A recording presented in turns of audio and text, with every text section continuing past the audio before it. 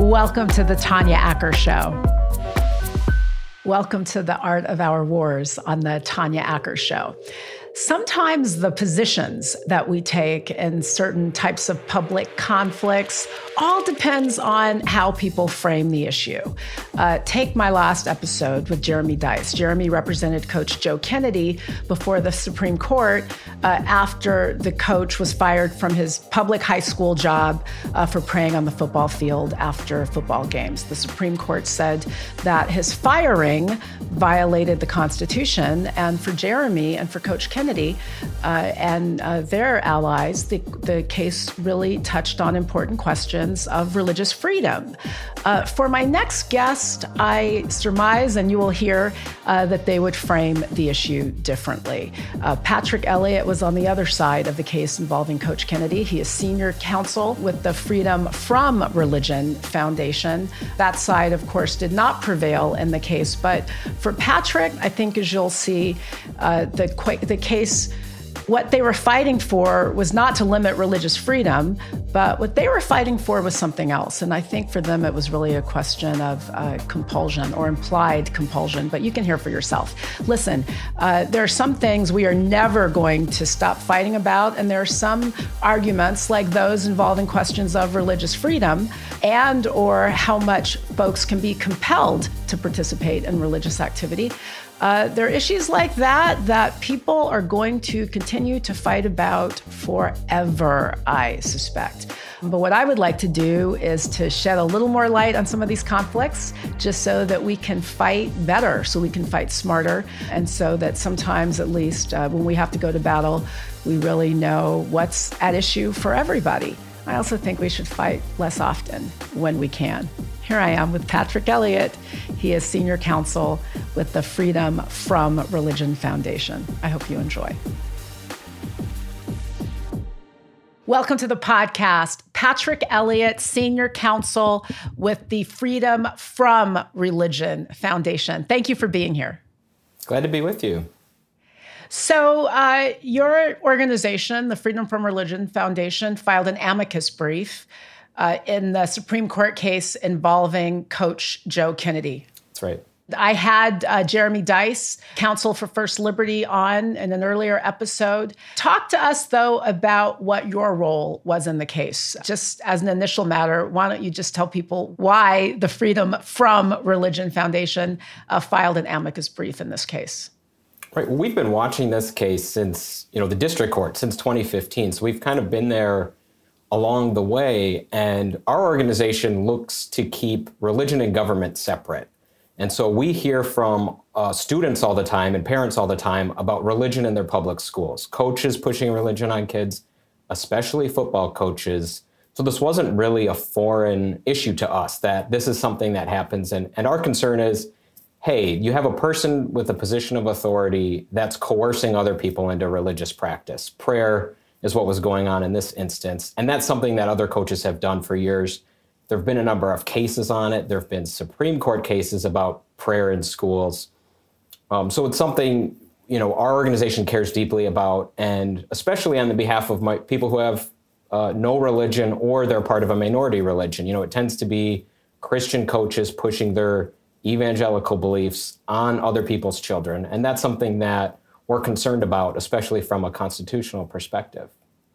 Now, in this case, I understand it, and as Jeremy described the facts, I work on a court show, so I know there are always going to be two different sides. But in this case, as I understand it, Coach Kennedy's prayers took place after the game, so it wasn't during, any official school activity. And furthermore, that there was no compulsion, that this was simply the coach engaging in what Jeremy described as his duty to God without compelling or requiring any other student participate in that. What's your response? I think it's the second part that's problematic. What happened in this case was, for many, many years, the coaches were having prayers in the locker room before and after games. And this coach, Coach Kennedy, for 7 years, was having prayers on the field as part of his pep talks after games. So it's an official team event. He's holding up helmets, preaching to the kids, bringing in even opposing players for the prayer practice. And after this case, got started, a former player came forward and said, I felt like I had to participate in the prayer, which isn't surprising because, anybody who plays sports really wants to please the coach. The boundaries of when the last whistle stops doesn't mean you stop being a part of that team. You may have other team events, post-game huddle to take care of. So I disagree with the idea that there was no compulsion involved. At least historically, there definitely was compulsion involved. The question is the precise thing that the coach says he wanted to do, was that really a personal and private matter, or was it really something that was meant to be a team event? The conduct for which he was terminated and that resulted in him taking the case to the Supreme Court, that didn't involve giving sermons or giving prayers before the game, as I understood it. I thought that the only activity that was presently I understood that the only activity that was at issue when he was fired was going onto the field after the game, taking a knee and praying. That's how he presented it to the Supreme Court, and I think that's how some of the Supreme Court justices interpreted it. In practice, as you know, the facts are messier. This was all happening in the fall of 2015, and it seemed like he wanted to continue what he was doing. He was going on news media saying, I want to continue what I was doing, not saying, I'm changing that. I'm now going to do a personal and private thing without involving any other players. In fact, in the Court of Appeals in this case, one of the judges, actually it was a George W. Bush appointee, said that Kennedy's attorneys were spinning, quote, a deceitful narrative about what was going on. So I do think you're right about, there being a different version of facts, which is typical in a case, but it's a little odd that the judges have a different version of facts. That's not as typical. Let's just assume, for the sake of argument, that that is the only conduct that's at issue. Taking a knee, praying after games. I think it's your position that even if that is true, that is still compelling some. I think it's your position that even if that's true, some students still felt compelled to participate. Am I right about that?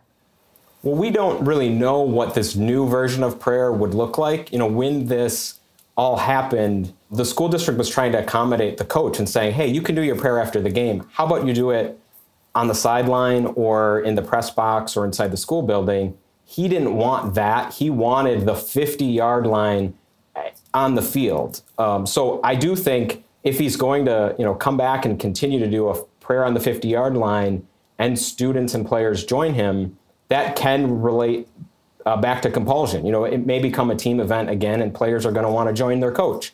If it's Kennedy by himself, it's not so much a problem, but he's made it a thing. He put out in the fall of 2015, he put out to the press, I'm going to do this big prayer event after he was suspended. And people came from the stands and rushed the field, even knocking over some students to hold a big prayer event on the field. Certainly that type of event is something he can't do if he's going to continue as a coach. So I think it really depends on how this would play out in the future. And in the past, we may disagree about what actually had happened there. Jeremy Dys said that there was another coach who, on the sidelines, engaged in a Buddhist chant or a Buddhist meditation to which Coach Kennedy had no objection. And I think the implied point was that there was some disparate treatment of Coach Kennedy because he was Christian. Were there other coaches of other faiths who were engaging in some sort of demonstrable religious expression that you're aware of? I'm not aware of that. And I don't think they were doing it in the same sense that Kennedy was, which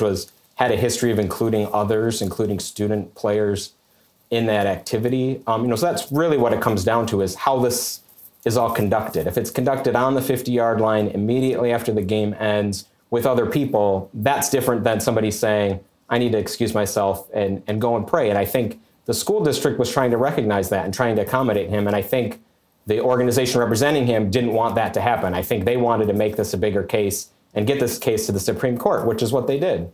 As Jeremy Dys, again, who was on the other side of this issue as you, described the situation or described the court's opinion and the school district's conduct, what he said was that the school district targeted any sort of demonstrable religious expression, so that if a teacher wore a yarmulke, that would be prohibited. Under that analysis, I suggested that if a teacher crossed themselves, that would have been prohibited. Would those sorts of demonstrable religious expressions be something that you would find objectionable in a public school?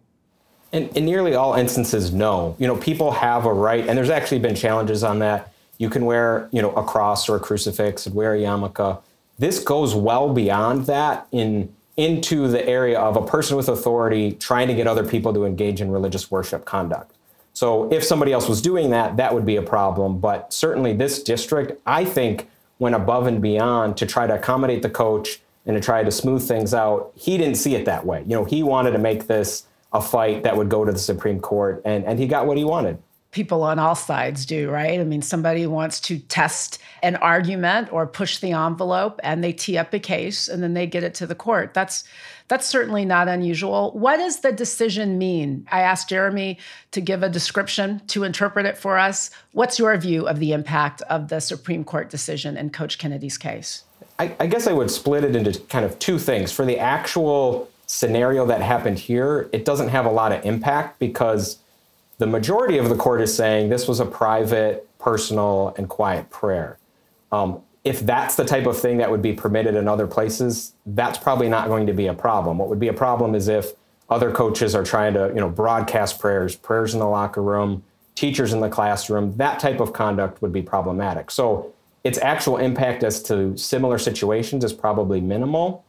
But its overall impact as to the law, I think, is a little bit untested. The court said it was, no longer relying on this bedrock test that we've been using since the 1970s called the Lemon Test. So that would say, what type of things can the government do that would violate the Establishment Clause of the First Amendment?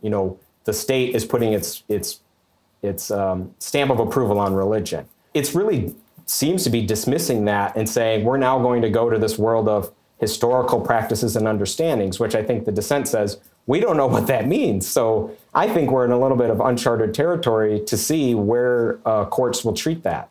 To be sure, though, the decision doesn't mean what some have suggested. I mean, it doesn't open the door to teachers proselytizing in the classroom or during the school day. I'm right about that, right? I agree. Yep, I agree with that.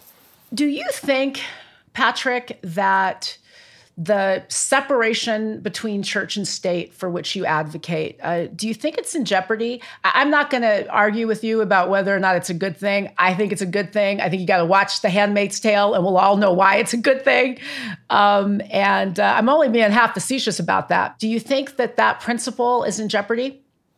Absolutely. There are, like your prior guest, Jeremy Dys, groups out there that are well-funded and are strategically seeking to chip away at the wall of the separation between church and state, which I think has served this country great, for the last, at least since the 1960s in terms of the interaction with how it relates to state governments and our schools. I would say to them, be careful what you wish for, because you can have further interactions between religion and government, and people may not like where that goes. That may be kind of a progressive Christianity that some conservative Christians might not like. And it certainly may impact a lot of areas of people's lives, like, you kind of, I think, hint at decisions about healthcare, decisions about abortion. We don't want a government that's ruling based on religious principles to tell us how to live our lives. That's what some people are trying to do. And I think our Supreme Court is very willingly going down that road. And I say that in part because of this case. This was a case, the Supreme Court gets more than 5,000 petitions per year.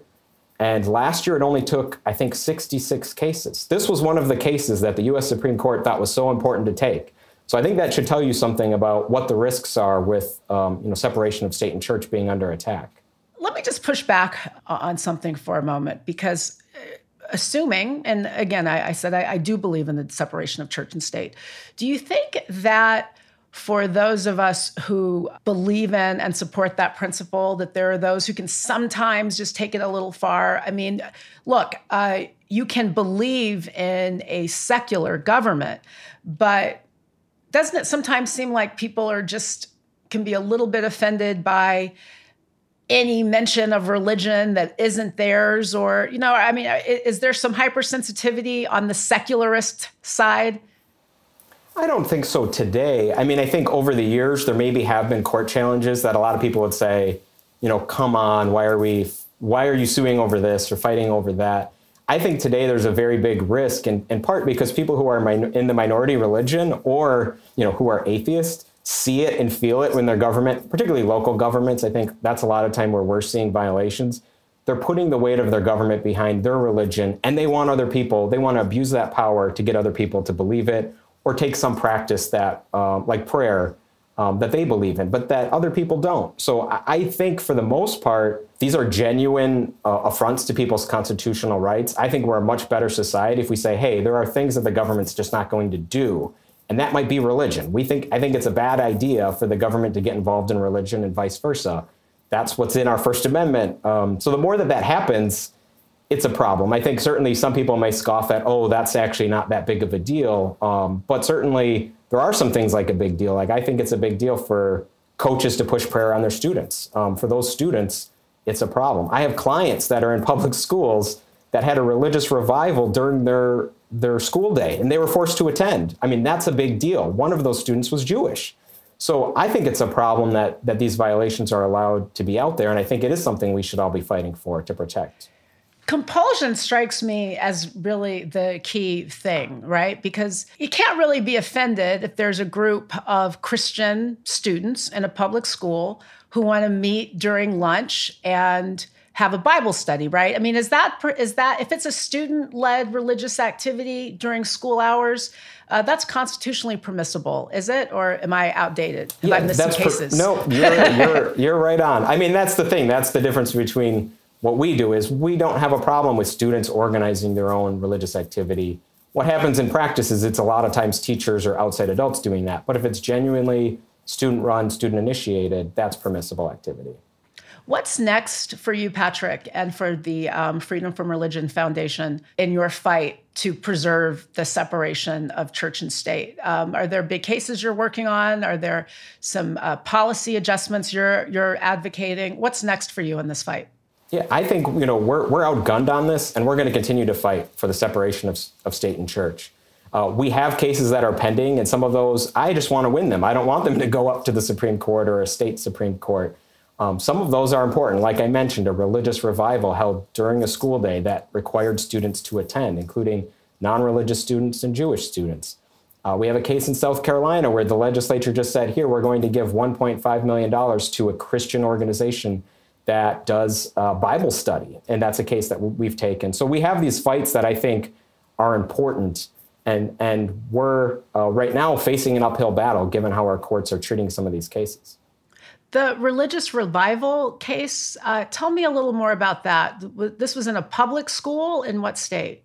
This is in Huntington, West Virginia, at Huntington High School, and this happened in February of this year.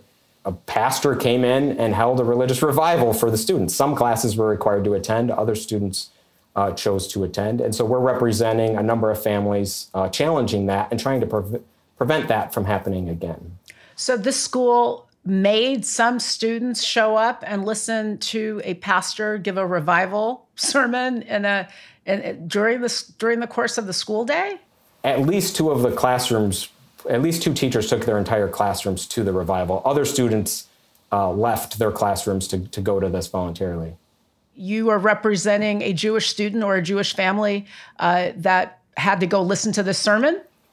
Yes, one of our plaintiffs is a Jewish student. We have other plaintiffs who are either non-religious and even some who would identify as Christian, but we're very much an affront to their Christianity because of what this church is. This is a very fundamentalist pastor who, it was a hard sell that day saying you need to turn your lives over to Jesus or you'll face eternal torment. So he's trying to really do a salvation that day at school, at a public school during a normal day.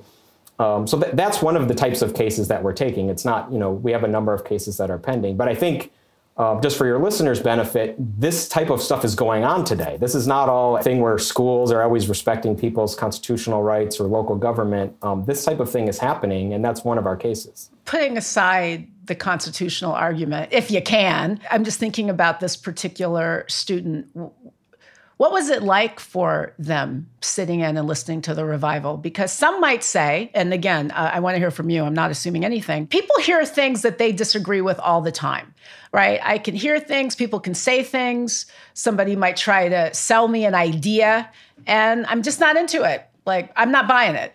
So what's the harm to someone in hearing something that may violate their beliefs, may violate their personal beliefs, their religious beliefs? You know, they're free to disagree. What's the damage? Yeah, I think for adults, maybe you're making a valid point about, sometimes you're hearing things you may not like, and maybe you have an opportunity to leave or absent yourself. In the public school context, you don't have the opportunity usually to just say, I'm out of school today. And you're more susceptible, again, to those coercive pressures, the idea that this adult or my school or my teachers are putting their weight behind a particular belief. And I'm the wrong person. I don't belong here. They're all evangelical Christians, especially in a fundamentalist variety. I'm not like that.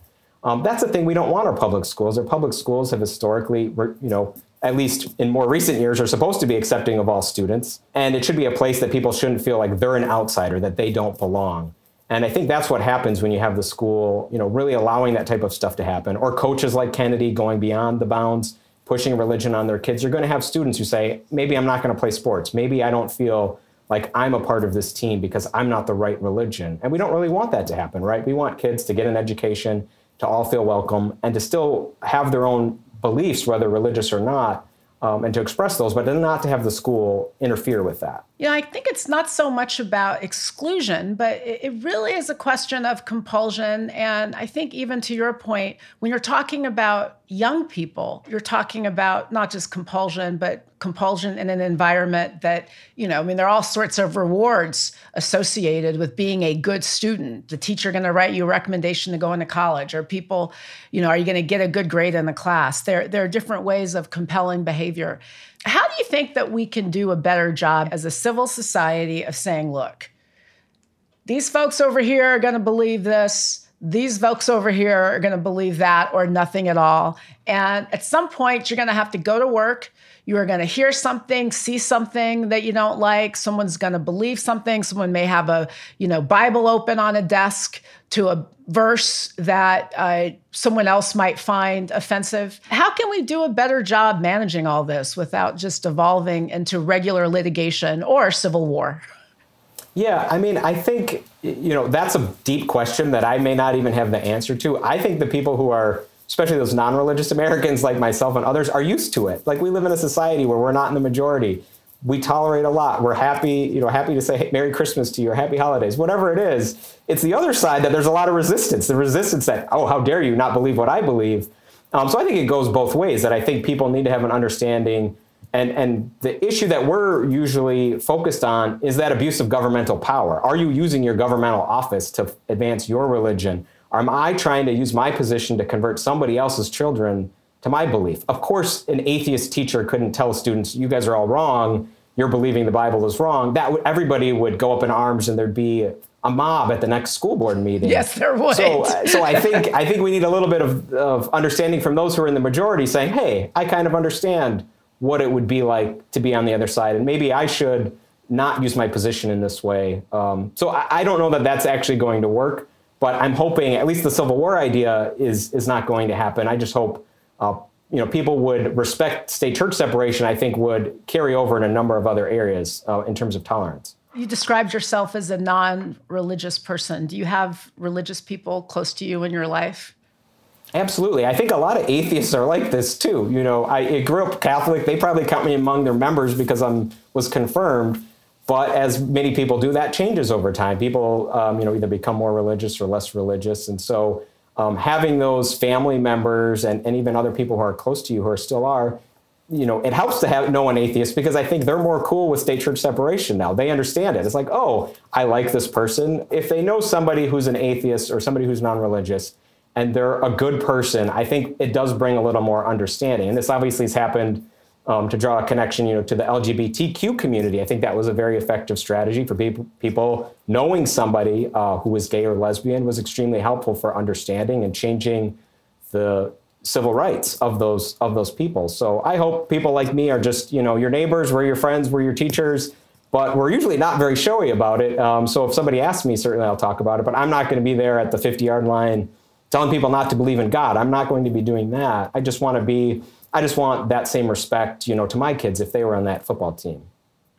Patrick Elliott, I appreciate you so much coming on the show and sharing your perspective, not just on Coach Kennedy's case, but also just on this issue more broadly. This is a conflict about which we have always fought in this country. We probably will not stop anytime soon. And thank you for your important voice. Thank you for being here. Thank you. That was Patrick Elliott from the Freedom from Religion Foundation with another perspective on Coach Joe Kennedy's fight before the Supreme Court. Listen, my friends, we are not always going to get along, and for some of us, we'll never get along with one another. But what we can do is know more about our conflicts, know why we're in it, and we can fight smarter, we can fight better, and I do think we can fight less often. So here's to that. Thanks for being here, and I'll see you next time.